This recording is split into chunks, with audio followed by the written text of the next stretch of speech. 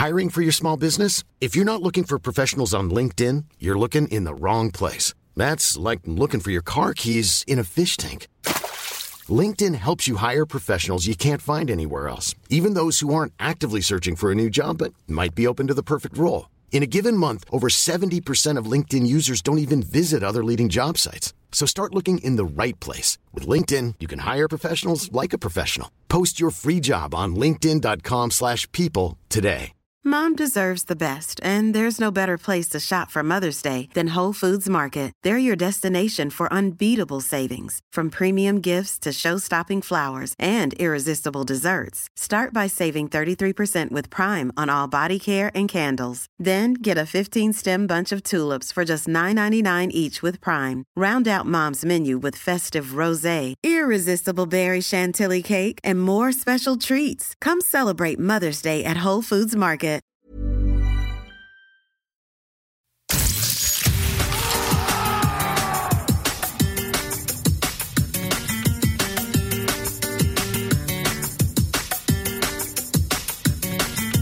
Hello and welcome along to this La Liga Lowdown podcast, also broadcast on Sirius XMFC 157. I'm your host, Hugh McTeer, and it's Matchday 17. We're looking back on today, the final round of matches before the rescheduled Clásico is finally played on Wednesday. Both Barcelona and Real Madrid go into this clash at the Camp Nou level on points as they both drew this weekend. We'll be speaking to San Sebastian-based journalist Phil Ball about the 2-2 draw between Real Sociedad and Barcelona in just a little bit. But first, let's discuss Valencia versus Real Madrid and their 1-1 draw, where Carlos Soler put the Valencians ahead, and then this happened with just about the last kick of the ball.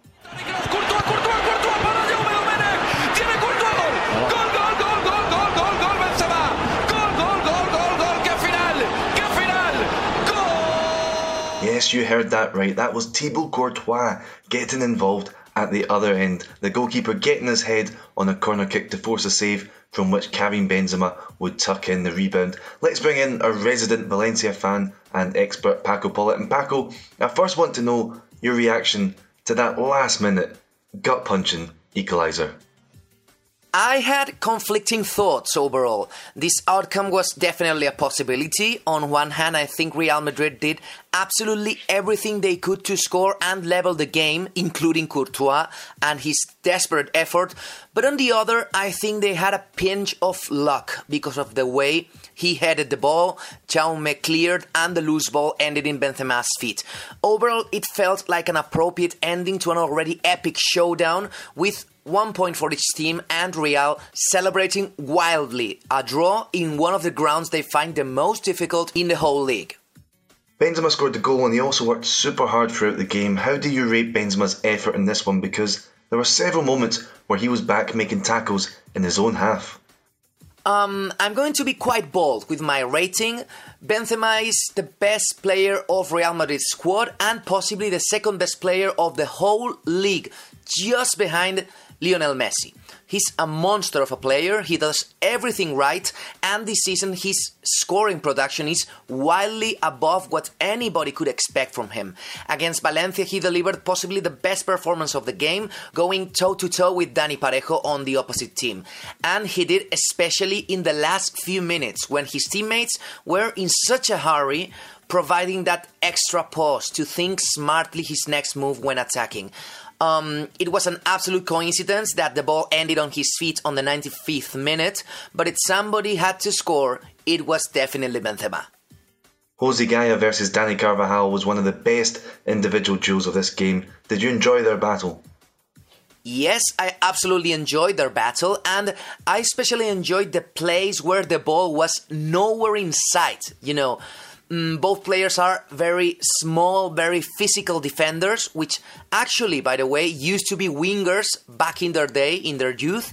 And that aggressiveness and attacking attitude is something that binds them in some way. They have it in common. But there was no sign of a truce between both of them. Both Carvajal and Gaya, they kept the 90 minutes trying to one-up each other, and they delivered a hell of a show. Finally, Paco, can you sum up this past week from a Valencia point of view? It's been quite dramatic. In my view, I think it was almost the perfect week. It was this close, a 95th minute goal away from absolute perfection. Beating Ajax in their home ground and against all odds was already huge, but the way the team is able to recover after such a big game and still deliver in the next one speaks very highly of the level of commitment and drive of this squad. They are the players who are doing the heavy lifting, with coach Celades trying to touch as little as possible and keep the team in good shape with a few tactical switches here and there. Kevin Gameiro got injured against Ajax.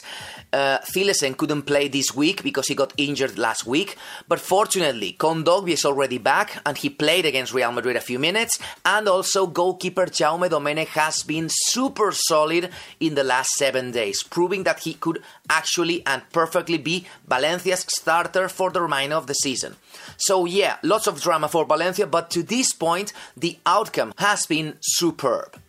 Okay, thank you Paco for updating us on one of the most dramatic weeks at Valencia in a long time, and that's saying something. Now, let's discuss the team that come into the Clásico as the leaders of La Liga, Barcelona. They and Real Madrid are both level on 35 points, with Barcelona 2 ahead on goal difference. Remember though, at the end of the season, it's the head-to-head records that count. Barcelona went into what is probably their least favourite stadium in all of Spain, to Anoeta, and drew 2-2 with Real Sociedad going ahead through a Mikel Oyarzabal penalty, with Antoine Griezmann and Luis Suarez turning it around for Barcelona, and then with a rare Marc-Andre ter Stegen mistake allowing Alexander Isak to equalise for the home side. Phil Ball, a Spanish football expert and the author of the book Morbo, was there and he joins us now. Phil, I imagine you enjoyed this one. You've seen Real Sociedad frustrate Barcelona a lot over the years, but this performance must have been up there with the very best, right? There was a period between 2011 and 2016 when Real Sociedad beat Barcelona 5 times out of 6 in Anoeta, and it became the kind of place not to go for Barcelona. And wonderful though those events were, I saw all of them. The performance on Saturday I thought was actually better, and that's interesting because Real Sociedad didn't win. Real Sociedad had an average age of 24, but if you consider the fact that if you take Nacho Monreal out of that, Monreal's 34. If you take Monreal out of that statistic, then the average age of Real Sociedad drops to about 12. Spotty adolescents against Barcelona, who had an average age of 29, and yeah, they got some young players in there as well. But yeah, let's just say that that there's an obvious difference now. It was great to see that, and not only the possession, but also Real Sociedad determining, I thought, the terms of the play. That was the great thing. Who stood out for you in this game? The standout player in the game for me was Ander Guevara, the midfield pivot. He's young again. He's only 22. He's been in the youth setup since 2012.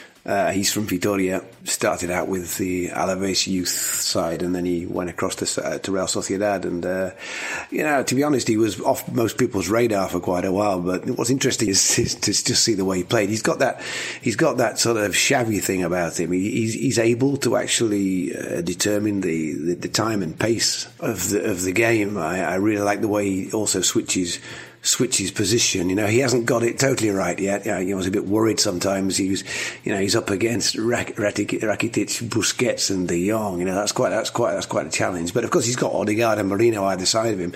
Mikel Merino was terrific as well. Why Merino isn't playing for the Spanish national side is something of a mystery at the moment. He's surely the best Spanish left-sided midfielder at the moment in the game, and he's going to be even better. He's got everything, Everyone talks about the great players at Real Sociedad, but does Imanol deserve more credit for the tactics? I don't think Imanol is any kind of tactical genius. I think that his main virtue resides in his man management. That was very clear when he came in for Eusebio, and then later after Garitano. What he is he's a club man. He's been promoted from within. I think that was the mistake with Garitano, a guy who was Basque, okay, but he'd come from outside, as it were, from the club, and didn't quite understand what was going on. Imanol's worked with the younger players who are coming through from the youth side. That's also a crucial thing here. But he's growing into the role. He brought Januzaj on for Porto, which was a very good change, tactically speaking. And at that point in the game, I thought it was the right thing to do. But suddenly, you look around and you look in the earth, you've got Januzaj, Oyarzabal, Merino, Odegaard, Guevara, all these guys, all these terrific players. And you think, wow, this guy's got so much at his disposal. He doesn't need to be a tactical genius. You just need to manage it well, keep these guys happy. What were your thoughts on the two penalty situations? The Real Sociedad one that was given, and then a late one on Gerard Piqué that Barcelona felt should have been given. Obviously, I think that it would have been a bit of a tragedy, as it were, if Real Sociedad had not got at least a point out of a game which I think overall they deserve to win. And I think that in their calmer moments, Barcelona will probably feel the same. I think Valverde was pretty much implying that in his post-match conference. I think to let the penalty controversies cloud this thing, the issue is a little bit sad. The penalty on Llorente is obvious. Busquets does it very badly and makes it very public, as it were.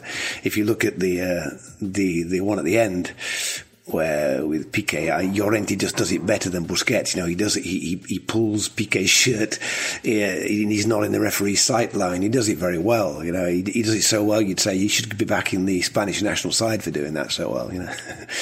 But there is another argument, and that is that Piqué was pushing him before, and Piqué's shoving Llorente. Llorente falls backwards and sort of grabs onto his shirt as he falls back. It's another argument. What is a bit odd is that again VAR didn't intervene. Did VAR not intervene because they thought that it wasn't worth intervening, because they thought it was 6 of one and half a dozen of the other, or I don't know. It's an interesting question from an objective standpoint. I suppose Barcelona do have grounds for complaint, but let's not go any further on that one. As a follower of a club like Real Sociedad, as they say, I could tell you a few stories, but let's not get onto that. If it's a penalty, it's a penalty, and it should have been given. But I'm really glad it wasn't. Thank you, Phil. Now, there was a lot of refereeing controversy this weekend, and quite a lot of teams posting tweets about the refereeing on social media. Real Sociedad did so to make the same points that Phil just did. Barcelona didn't on social media, but have reportedly made a complaint to the authorities. Celta Vigo did so too, as they complained about 2 penalties they thought they could have been given, and 2 red cards that Real Mallorca could have been given in the crazy 2-2 draw between the two struggling sides. That's despite the fact that Celta Vigo did get 1 penalty and did get 1 Real Mallorca player sent off. That was an entertaining back and forth game, that 2-2 draw between Celta Vigo and Real Mallorca, but there certainly wasn't any grand conspiracy against Celta Vigo. And then Osasuna complained as well, as they felt they should have been awarded a penalty during their match against Atletico Madrid that they ultimately lost 2-0, a match we'll be discussing in part 2 of this podcast. So many complaints from so many clubs this weekend, and I've got to say, just stop it, guys. It's not a good look, and what goes around usually comes around over a full 38 game season. Anyway, now that rant is over, we're going to take a quick break, and after that we'll go into more detail on that Atletico Madrid win over Osasuna.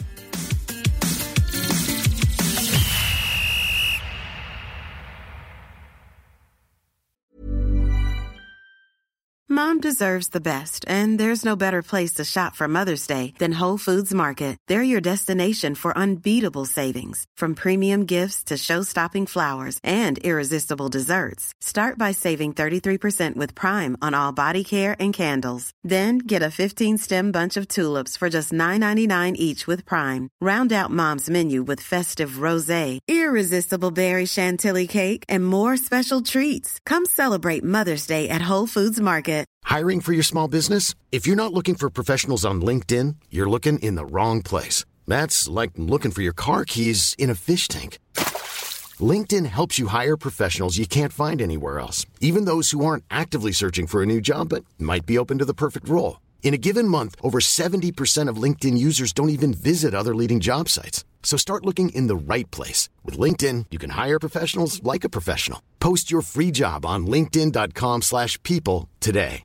Mom deserves the best, and there's no better place to shop for Mother's Day than Whole Foods Market. They're your destination for unbeatable savings, from premium gifts to show-stopping flowers and irresistible desserts. Start by saving 33% with Prime on all body care and candles. Then get a 15-stem bunch of tulips for just $9.99 each with Prime. Round out Mom's menu with festive rosé, irresistible berry chantilly cake, and more special treats. Come celebrate Mother's Day at Whole Foods Market.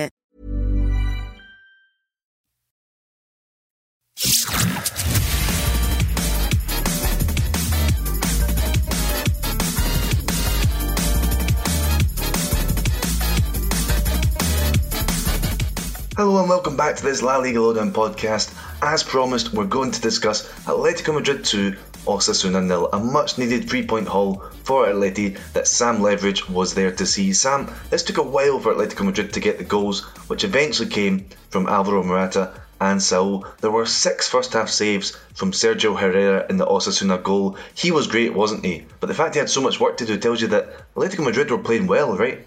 Yes, Sergio Herrera has been a really impressive player for Osasuna since he came in as a substitute against Getafe, and he's done really well for them. And against Atletico, he was the key man, really. I think the stat was that he made 6 saves in the first half alone, and that was more than any other goalkeeper had made in a single game all season. So a really impressive turnout from him, and he definitely kept Osasuna in the game, particularly in the first half. And it was a strange one, really, because again, it was very much like Atletico Madrid in the last few weeks in that they created plenty of chances, they were playing some good football, and then they were just getting into the final third. They couldn't add the finishing touch, and it's very much been the problem that Diego Simeone's team had, and even against Lokomotiv Moscow, even though they scored 2 goals, we saw it a few times there. And again, against Osasuna, it was very much the same story. In the second half, they found their way through, and they converted a few chances, but very much a theme of this season for Diego Simeone's team and something that he needs to work on. The second Atleti goal was a really nice team move finished off by Saul. Is it time for us to admit that this Atletico Madrid team can play nice football sometimes? Very much so, yeah. I think that we talk a lot this season about Diego Simeone and leading the transition of Atletico Madrid with these new players and how they're adapting, how they're getting used to the new options available in the squad and a slightly different style of play, even if the fundamentals are pretty much the same. I think they have played some good football. I think we saw in midweek as well that Thomas Partey playing in a slightly more advanced role in the Champions League, for example, and the effect that can have, and it definitely mixes things up a little bit. And when they do score goals like that, well, it just shows that Simeone is right to have that patience, even if in the past few weeks it hasn't always come off. So it definitely kind of gives the reward that the fans have been waiting for. Manu Sanchez made his debut at left back. How did he get on?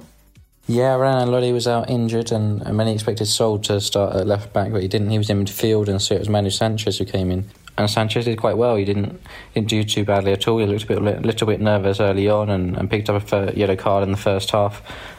But he was a solid option for Atletico Madrid. Obviously, Osasuna aren't the most challenging of teams to face, and he'll come up against much more challenging tasks if he does need to step into the team long term. But it's an option that Simeone can have in his squad if he needs to rotate, particularly if he's going to prioritise cup competitions and the Champions League later on in the season. Thank you, Sam. Now, the next match I want to talk about is Getafe 2, Real Valladolid 0, and there's a special reason why. Vitorino Antunes got injured on April 14th with a serious knee injury, and this was his first game back. This was the sound as he was subbed on.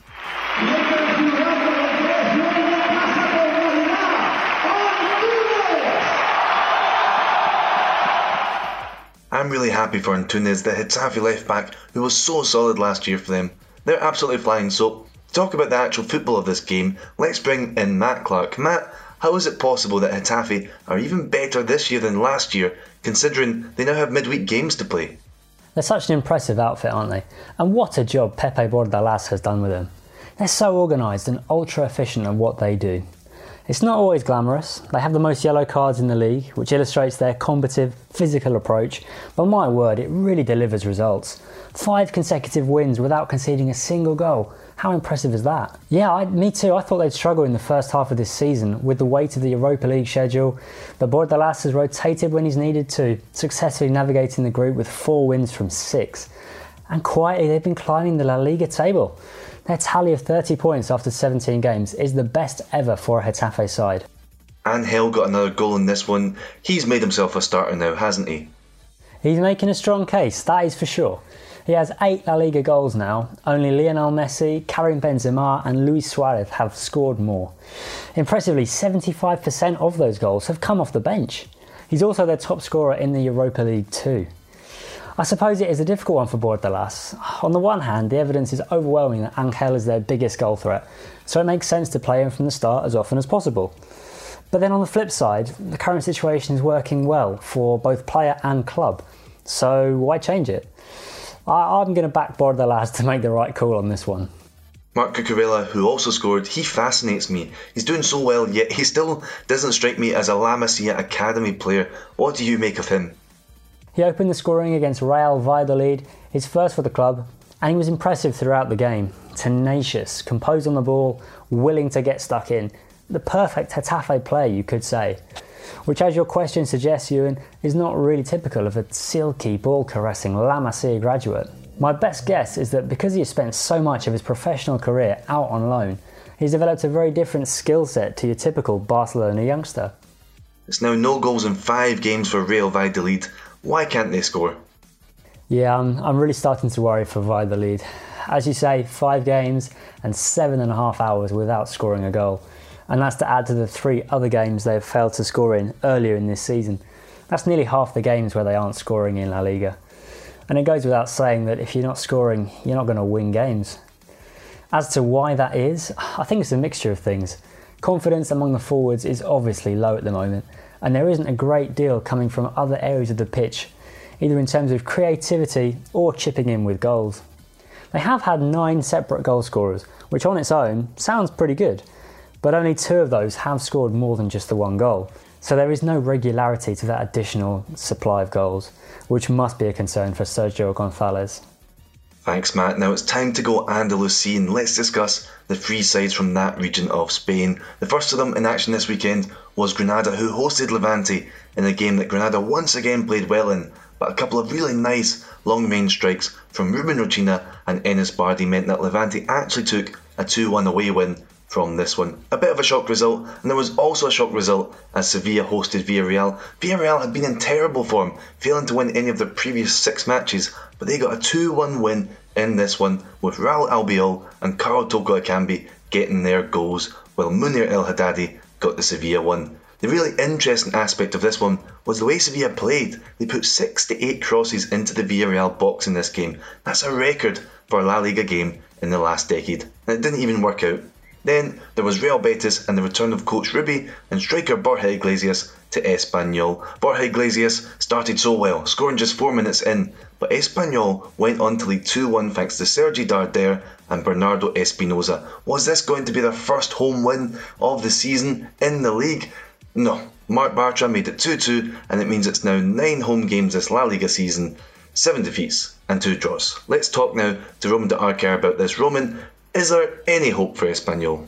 Well, it's always hard to believe when you're going through such a tough time, but I think Espanyol still have to have hope. There's still a long way to go in La Liga, and they were very good in this game, especially in the first 45 minutes. It's probably the best version of Espanyol we've seen this season so far, and despite going down 1-0 after Borja Iglesias scored really early in that 3rd minute, Espanyol were capable of rebuilding and believing again in themselves, and they came back with 2 goals, and after the first 45 minutes they were up ahead and really playing much better than Betis at that point. So they still have motives to believe for sure, and they have to keep that unity they showed between the fans and the team on the field. So that's going to be very important to make them get through this tough time. We mentioned that Borja Iglesias and Rubi both returned since leaving this summer. How did the fans react to them?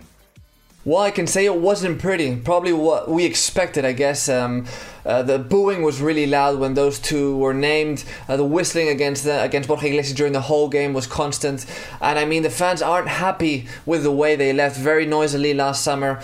And I can understand, because it was very tough on them, taking into account how important those 2 had been for the squad last season. They got them to Europe, basically. They were really key in that achievement. So losing them that way felt really bad to all the Pericos, and now they have this resentment towards them, and we clearly saw it during the game. Lots of booing to Rubi and Borja Iglesias. And it was Borja Iglesias who scored so early on. Espanyol really misses quality on the field, don't they? Yeah, I mean, the impact was immediate in this game. I mean, he scored after that cross from Alex Moreno, headed it in past Diego Lopez. He was really quick in getting ahead of Bernardo and scoring that really important goal. Goals we saw him score with Espanyol last season. And as we've mentioned in previous podcasts, they're lacking so much up in attack. Thank you to Roman there for the lowdown. So, Espanyol are bottom of the table, level on 10 points at the bottom with Leganés. Leganés also drew, but the sensations around this team are much more positive. Since Javier Aguirre came in, they've collected 5 points from 5 games, and even the ones they've lost were just by 1 goal against Barcelona and Sevilla. This time they went away to Alaves, not an easy place to go, and managed to draw 1-1. There was also a draw in Bilbao this weekend in a meeting of 2 neighbours as Athletic Club hosted Eibar. This was an awful game, it really was. It was 0-0 and it was quite violent, but it did throw up some interesting talking points. Dan Parry was there, and firstly Dan, is a midfield pairing of Dani Garcia and Mikel San Jose really going to cut it for Athletic in home games like this, where they probably should take the initiative a bit more? Yeah, I don't actually think, to be honest, that this is the preferred midfield pairing of Garitano. But we have a bit of a problem at the moment in the fact that Muniain is injured and Benyat's been injured. He's just starting to come back. So we're lacking a bit of dynamism, a bit of creativity in the middle. And so because of that, and also because of the fact that Santhe is quite young and he can't really play too many games in a row, Unai Lopez had to push up front, and we had to play Garcia and San Jose together. Typically, Garitano prefers to pair Garcia or San Jose with someone else. I don't think you should expect to see it too often in the future, to be honest. What's going on with the positions of Iñaki Williams and Raul Garcia? Williams, he played out wide, and Raul Garcia was basically the striker, and it's not the first time we've seen that in recent weeks. Yeah, these position changes came about after the bad run of form that happened in October. I was listening to an interview with Williams recently, and he was speaking about this, and he said that basically after that terrible run of form, Garitano was just looking for a solution, and one of the ideas he came up with was to put Garcia up front and to put Iñaki on the wing, so that Iñaki could attack a bit more freely and not have to worry about linking up and all that typical sort of holding up the ball and that typical striker sort of stuff.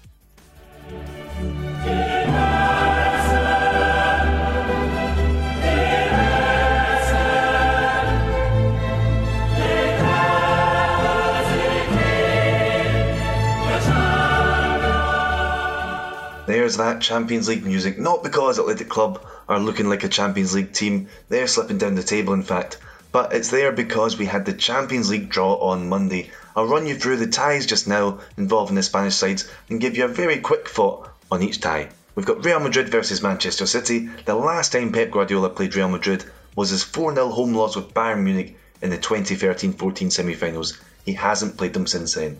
Atletico Madrid versus Liverpool. This will actually be the first time that Diego Simeone and Jurgen Klopp go up against each other. I'm fascinated to see that. Napoli versus Barcelona. It'll be Messi's first ever match at the stadium where Maradona became a legend. Oh, and Napoli have a familiar foe in their books, Costas Manolas. Atalanta versus Valencia. It's 2 of the long shots, so one of these sides will be in the quarter-finals, which is pretty special. But neither of these underestimated sides will be underestimating anyone. We also had the Europa League draw. There's Getafe versus Ajax. This might be the ultimate clash of styles. It's going to be brilliant. There's Cluj against Sevilla. Sevilla are the 5-time winners, and they'll be up against one of the surprise teams of the tournament so far. And then there's Wolves versus Espanyol. It'll be a return to La Liga Stadium for Nuno Espirito Santo, the Wolves boss who's done so well with the English team. So there's my reaction to the European draws, and that brings us to the end of this podcast. I want to thank the contributors Paco Pollitt, Phil Ball, Sam Leveridge, Matt Clark, Roman de Arcare and Dan Parry. I've been your host, Jim McTeer, and I thank you very much for listening.